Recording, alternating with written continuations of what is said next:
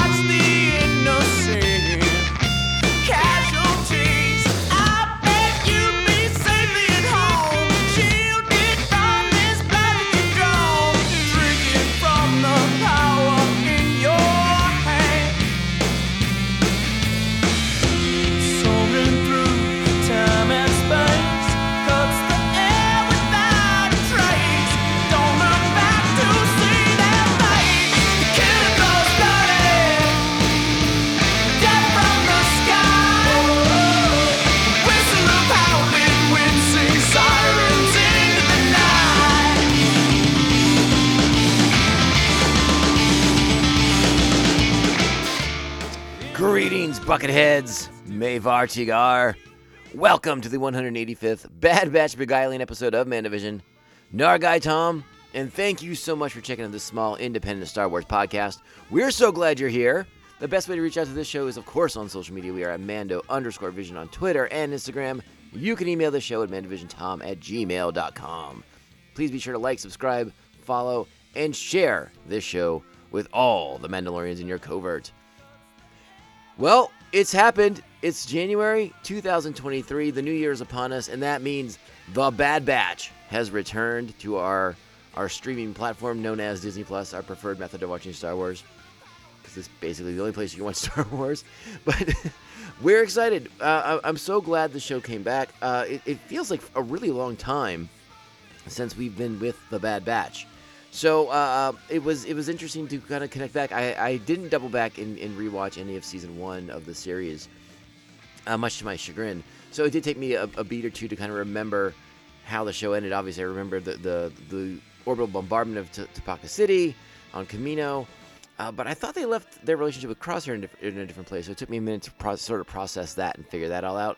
So I did a little bit of catching up in those first moments of the series, watching these new episodes.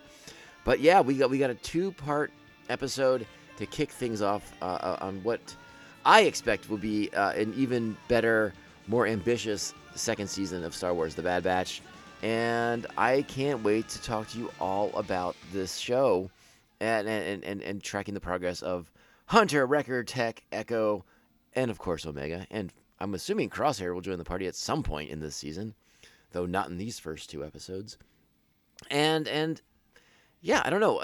Star Wars animation seems to have the trend in animated Star Wars, at least under the reign of Dave Filoni, has been that the second season is where things really start to pick up, and we get to get into some really interesting story elements.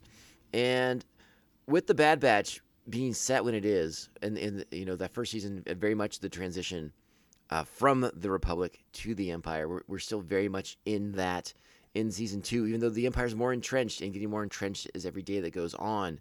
We're covering a lot of ground, touching base with planets and people and cultures, I suppose, from the Republic era and how they are being challenged in this the beginning of the dark time, the beginning of the Empire.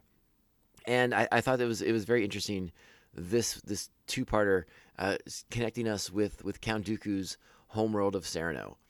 So going back to the planet that we've seen several different times in Clone Wars episodes that we know well from expanded universe stuff as far as like books go, comic books go, and getting to sort of see like a new, like here's Sereno in the aftermath of Count Dooku in the Clone Wars as the Empire is rising up.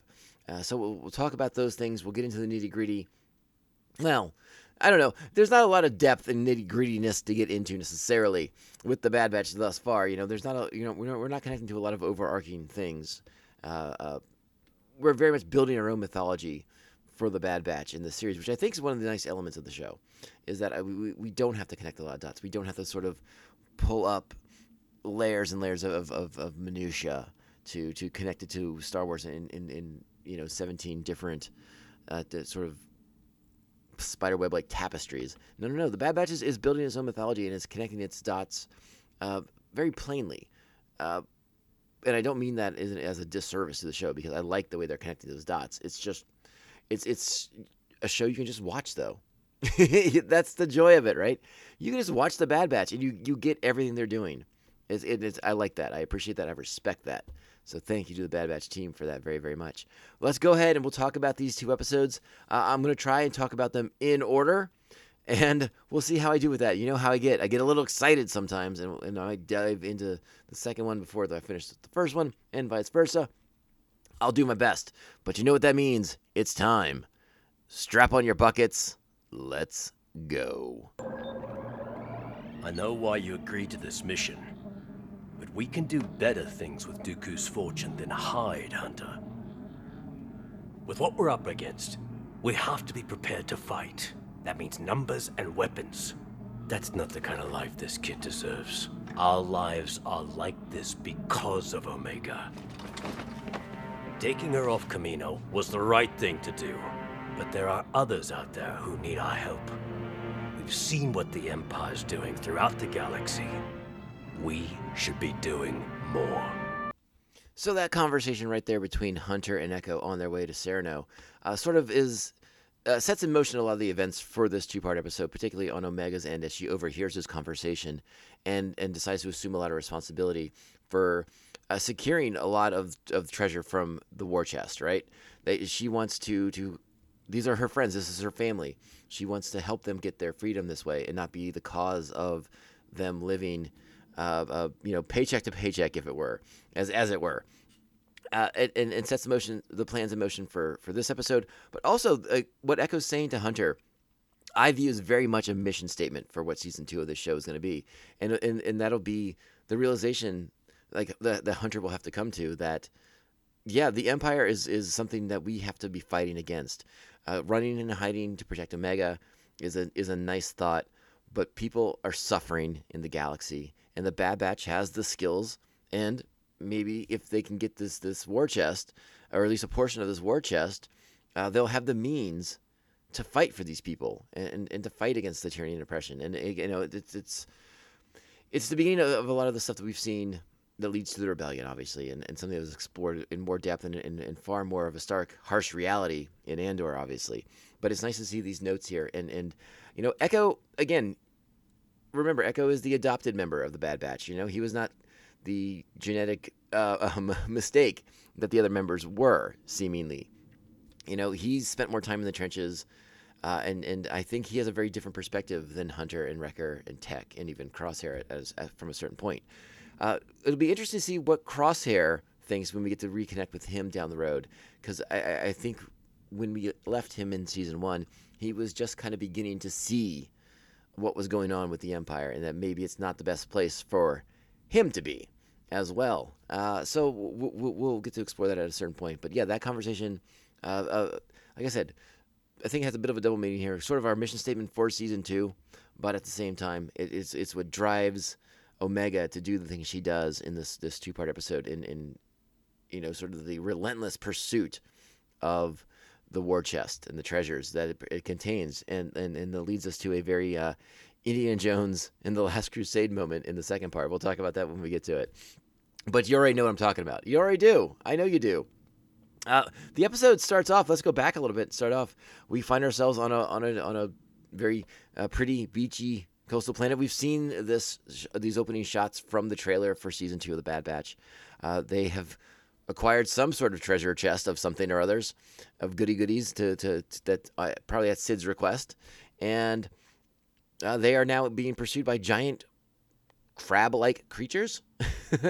Not quite clear if they have some sort of sentience, but they are seemingly very protective of whatever it is Wrecker is hauling off the beach with Hunter, and it's a fun way to kick off the show. It's a great action sequence. You have you have Tech and Omega on the ship. They're doing like a little bit of fishing. They're killing time. They're waiting to see what happens.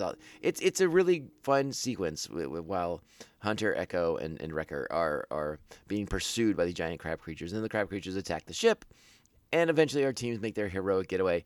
I like that sort of adventurous cold open for the show. It sets a nice tone for it. It kind of reconnects us to our characters in a very Fast and Furious kind of way. Not Fast and Furious as in the movies, just in a very fast, quick-paced way. So I like that quite a bit. And then we go back to Ord Mantell. We catch up with Sid, and we meet a new character played by Wanda Sykes in this episode. And I have not read through the credits of this episode, which I meant to do initially, but I just want to talk about that conversation so badly. So let me do that real quick before we talk about Wanda Sykes and her character, all right? This is Season 2 of The Bad Batch, Episode 1, Spoils of War. Obviously, we're referring to the pillaging of Dooku's pillaging. The war chest he's amassed over his years as the leader of the Separatists. And our original air date is January 4th, 2023. This episode is written by Jennifer Corbett, directed by Stuart Lee. Our plot: the Bad Batch plans a risky heist. There you go. Nailed it in one. Our cast: D. Bradley Baker is the Bad Batch. Michelle Ang is Omega. Ben Diskin returns as AZI-3. Rhea Perlman is Sid. And, of course, Wanda Sykes is a new character, Phee Genoa. And we find out that Phee is a pirate. And she has tipped Sid off to what the Empire is doing on Sereno, clearing out Dooku's treasure trove of pillage items, not just from the other Separatist worlds, but as we find out later in I think it's in the second episode, he's also pillaged his own planet to fill the coffers of war. And I suspect, I'm probably not going out on a limb here, that this will not be the last time we see Phee Genoa in an episode. I suspect that her path and the Bad Batch will be her and the Bad Batch will be crossing paths at some point, probably in the very near future. Hunter's reaction to a pirate is, of course, what you would expect from a Republic trooper. Doesn't look kindly on them. But again, the Bad Batch is learning all kinds of new things. They have a very new lifestyle. And initially, Hunter is against going after Sereno, but is eventually persuaded, as we talked about already. So no need to cover that ground. Getting to Sereno, once we're on Sereno, again, the show sort of sticks with its formula from Season 1, at least in these early episodes of Season 2, which is very mission-based. Each episode, with the exception of this two-parter, is going to be a new mission, a new element, a new way for the Bad Batch to show us, as an audience, what's going on in the now Imperial-controlled worlds. So going back to Sereno in that sense, again, as I sort of touched on before, a place that we are familiar with.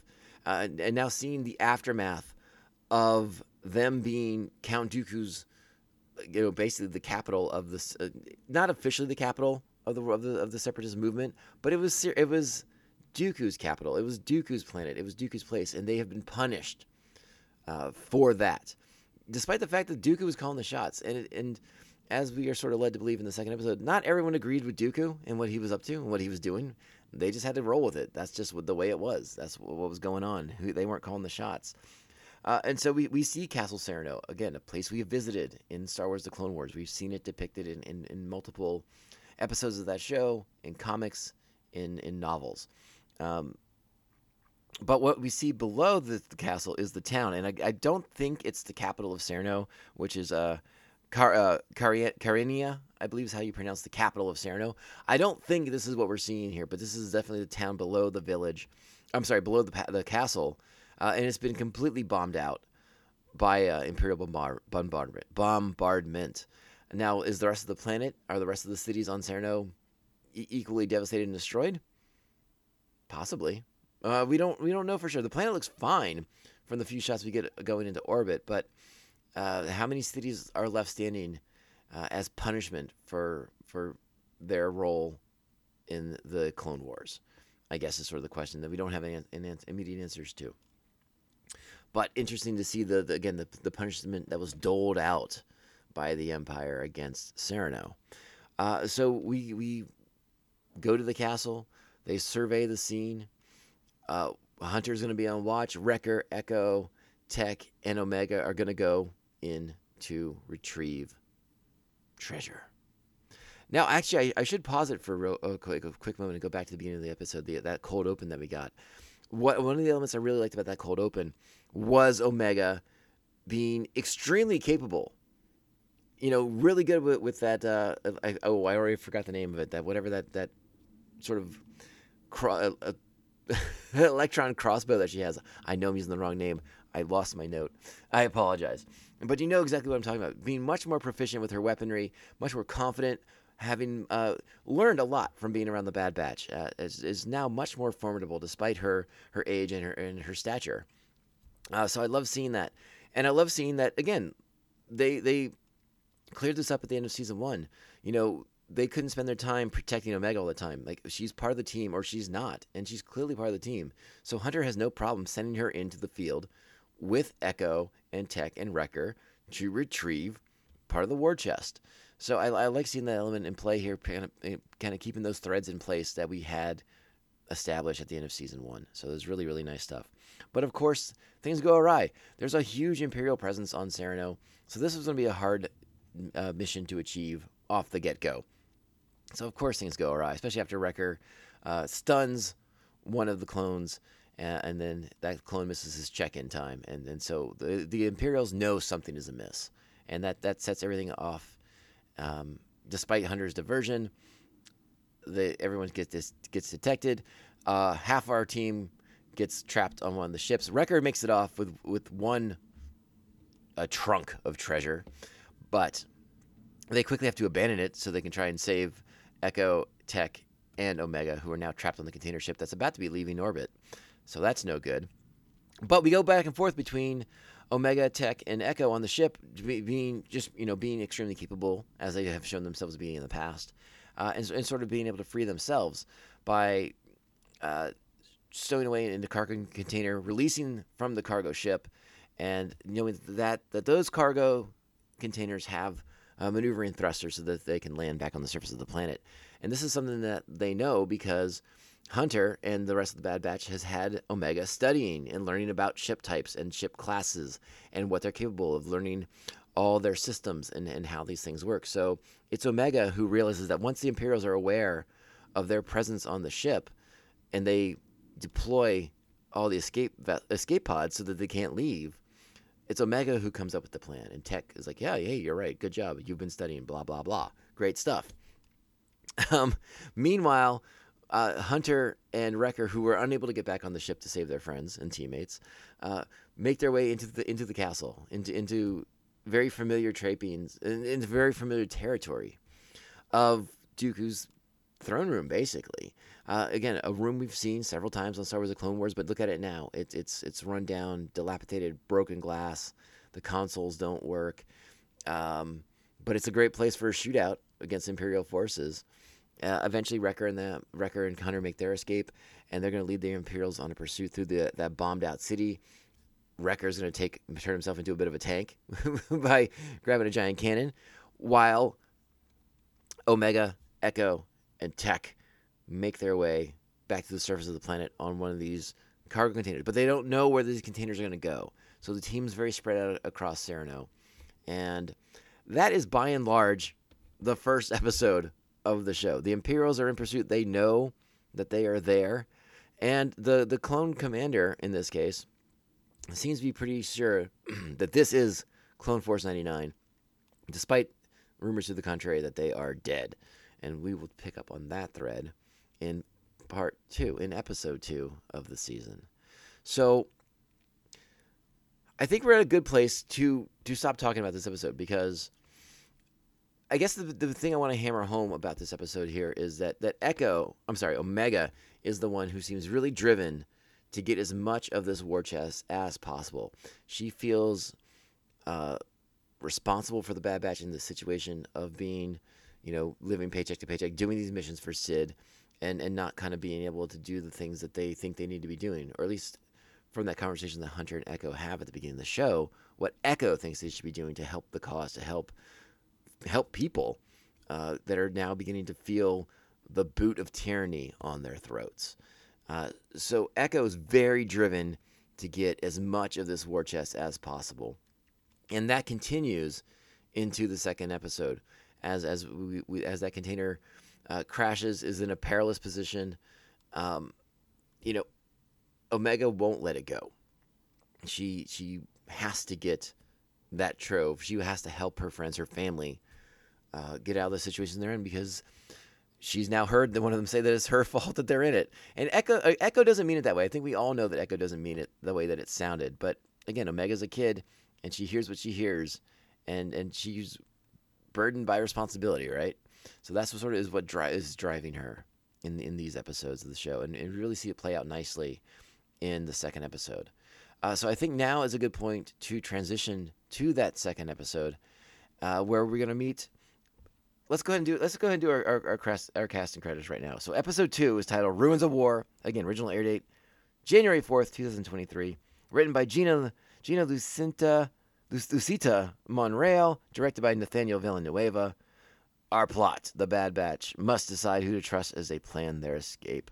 Our cast on this episode, again, D. Bradley Baker is the Bad Batch. Michelle Ang is Omega. Hector Alonso joins the cast this week as Roma Adele, a character that we get to spend more time with, and who provides us with some context to what's going on Sereno. And again, sort of helps put Sereno in a different light from what the clones had initially thought of it, during wartime, as sort of like an enemy state. And we also get the return of Nasir Jalal as Vice Admiral Rampart in this episode as well. So let's kind of set the stage here, right? Hunter and Wrecker are still being pursued by Imperial forces, trying to get back to the ship, trying to reunite with the rest of the batch. Omega, Echo, and Tech have crashed on the planet. Their container was on a cliff. It tumbles down the cliff. They eventually make their escape, and they find their way to a local. Now, again, the Empire is in hot pursuit of all these missing containers, so there's Imperial presence throughout. Throughout the tossing and turning of the container, a crate breaks loose and smashes down on Echo's leg. I'm sorry, not on Echo, on Tech's leg, giving him a fracture. He's very aware, very attuned to his body, so he knows he has a fracture of his tibia. I believe he even says it out loud. They find themselves in the woods, where they stumble across a local who's hiding in the woods himself from Imperial bombardment, and they kind of forcibly go back to his place to hide out. He doesn't put up much of a fight. He's not armed. This is this kind of kindly old man living out in the woods, trying to preserve the memories of Sereno and what the people were like before they were cast as sort of these galactic villains in the Clone Wars. So I want to play, as we transition here fully into episode 2, I want to play a nice conversation between Romar Adele and Tech as Tech sort of helps him preserve a piece of Sereno's culture. Check it out. Hey, Ace. Think you can lend me that spanner on your belt for a minute? What are you doing with a Model 2 data core? This here contains a fragment of my people's history. Our culture, art, music, memories. A separatist archive. Fascinating. Not separatist. Serenian. We did exist before the war, you know. I never thought of it like that. Now, if I can only get this thing working. Oh, I can handle that. So, we spent a lot of time with Echo, Omega, and Tech in this episode. Wrecker and Hunter, they're still being pursued by the Imperials. They're going to break that encirclement. They're going to get back to the ship, and they're going to meet up with their team. But they're on a very straight line, right? So their path makes a lot of sense. One of the really strong elements of these 2 episodes to start the season with is the way that Omega is now connecting with other members of the team, and that we're starting to see that. We saw that in the first episode of this season, her spending time with Tech, going through the manuals and studying, learning, and connecting more with the other members of the team. Season 1 focused so much on Omega spending time with Hunter that it almost seemed like the rest of the team didn't even have a relationship with Omega to any sort of real extent that we saw. We saw her connect with Wrecker at points. We saw her connect, tangentially with the other characters at a certain point. The only common ground they seemed to share was like A, their genetics, but B, that her being captured and killed by the Imperials was wrong, so they were going to protect her. Thus far in season 2, we're sort of changing the dynamic of the show, where it's less about Omega and Hunter's relationship, as it is about now Omega connecting with the rest of the team and us getting to see it, us getting to see how that's working out. And of course, with Tech, it's much more of a student-teacher relationship. That seems more appropriate for Tech's personality type to begin with. This episode, we're going to see her connecting with Echo here. And remember, it's Echo's words to Hunter in that first episode that sort of drive her, push her to getting as much of the war chest as possible. That sort of puts her in a lot of danger here. So when we that conversation that we just heard between Tech and Adnar, Echo's out scouting the location, making sure the Imperials aren't onto them. So he's already off the premises. But now Tech is preoccupied with a technological problem, and this allows Echo to very easily leave the premises of Romar Adel and make her way back to the cargo container. Again, the cargo container in a very perilous position, off the side of a cliff, resting basically on trees and maybe a couple of sturdy rocks. But it's going to go at any minute. It's going to go. But she is just compelled, obsessed, just driven to get as much of that war chest as possible to help her friends, to help her family live the better life, right? One that she's now feels that she's responsible for the situation that they're in. As of course is going to happen, the Empire was not going to let these cargo containers go. They're attempting to account for every single one of them that's crashed down to the surface of Sereno. And so it was only a matter of time before they find this one. And of course they find this one as our friend Omega is in a perilous position and Echo's trying to get her out of it. This causes the container to be shifting around, moving steadily down the side of the mountain, getting more and more dangerous as time goes, as the battle above erupts, as Echo attempts to hold them off with his broken leg. And Hunter and Wrecker are attempting to evade Imperial pursuit. So a lot of really good action, a lot of high-tension stuff here. But this is that Indiana Jones moment that I'm talking about coming up right here. I want to go ahead and play this between Omega and Echo. As the container has shifted, Omega has fallen off the ladder. They were making their ascent up to get out of the cargo container when it shifted, and she fell, and her backpack full of loot spilled all over the place. Let's check it out.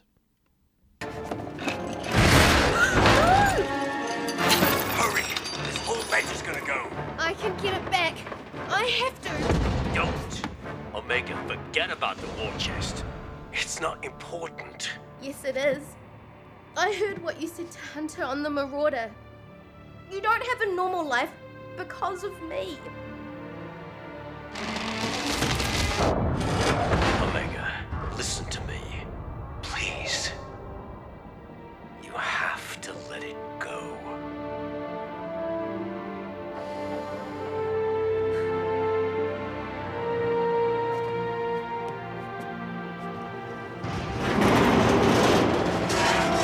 Come on! And she listens. And they're gonna get out. But again, this is one of these formative moments for Omega too. Omega 2. That sounded weird. That sounds like a weird vitamin. But for Omega to have to learn, right? She's still dealing with a lot of things, and finding her role in this team, her place in it, and again, she just wants to be the best teammate, best family member she can be in this case. But yeah, I couldn't help but think of Indiana Jones and the Last Crusade. When Henry Jones Sr. finally calls his son Indiana and tells him to let it go. That's the only thing I could think of. Maybe not quite as powerful a moment on this episode of The Bad Batch, but that's where my head went, and that's just how I roll, and you all know that already. So now I want to go ahead and kind of play the resolution between Omega and Echo, because again, it just follows up on the threads. Everything we're talking about, this just kind of connects the dots and lays it all out there in a way that I think Echo has to learn too, that he needs to be able to talk to Omega directly. She's part of this now. She's in the mix, and trying to keep things from her, keep things behind her back. This is what gets people into trouble. Let's hear them have their conversation again and again. Have this nice moment where these two characters who didn't interact a ton in season 1 get to have their moment. I'm sorry we lost the war chest. We'll manage without it. I wanted to make things better for us. I know you all gave up everything because of me. Good thing we did, or we might be fighting for the Empire right now. Or worse. We made the right choice, Omega. I'd do it all again.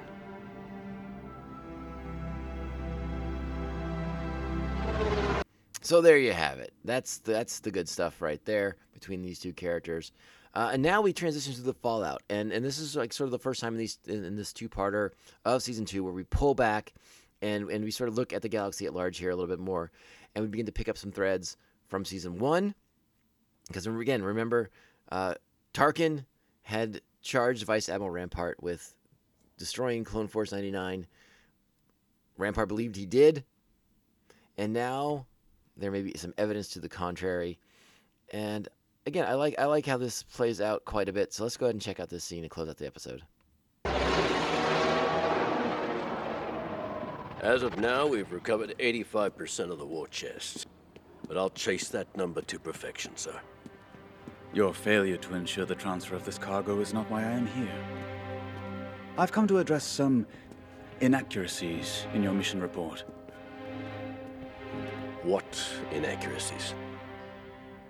You stated the would-be thieves you encountered were the rogue clones from Experimental Unit 99. Yet that is impossible. Their squad perished during the fall of Taboka City. Your intel was incorrect, sir. I had visual confirmation on 2 of them. They're alive. I see. If Governor Tarkin were to learn of my misstep, then I would be at risk. And that cannot happen. Which is why a new report will be submitted. One void of any mention of Clone Force 99.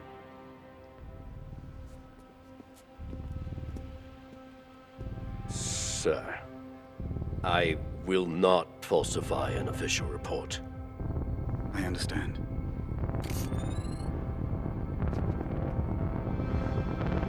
I will. So Rampart's out there covering up his reports, protecting his hiney. Again, you see the integrity of the clones, even the ones who are now working for the Empire, still have integrity, right? Like they still believe in what they're doing. But we know Rampart. Rampart wants to replace the clones. He finds them obsolete. He wants the conscripted forces, to be the new stormtroopers of the Empire. And obviously he's going to get his wish at some point. But it's going to be fun to kind of see that play out, right? As Rampart continues his plan of bringing in conscripted forces, of retiring clones, putting them out to pasture, if you will. Is he just going to kill them? Are they going to let him loose in the Empire? I mean, it's sort of an interesting thing to ponder. I mean, we've seen bits and pieces of clones in these dark times. Obviously the animated series picks them up pretty strongly, but we did get the Tamara Morrison cameo in the Kenobi series as a down on his luck, out of work, out of soldiering, clone living on the streets.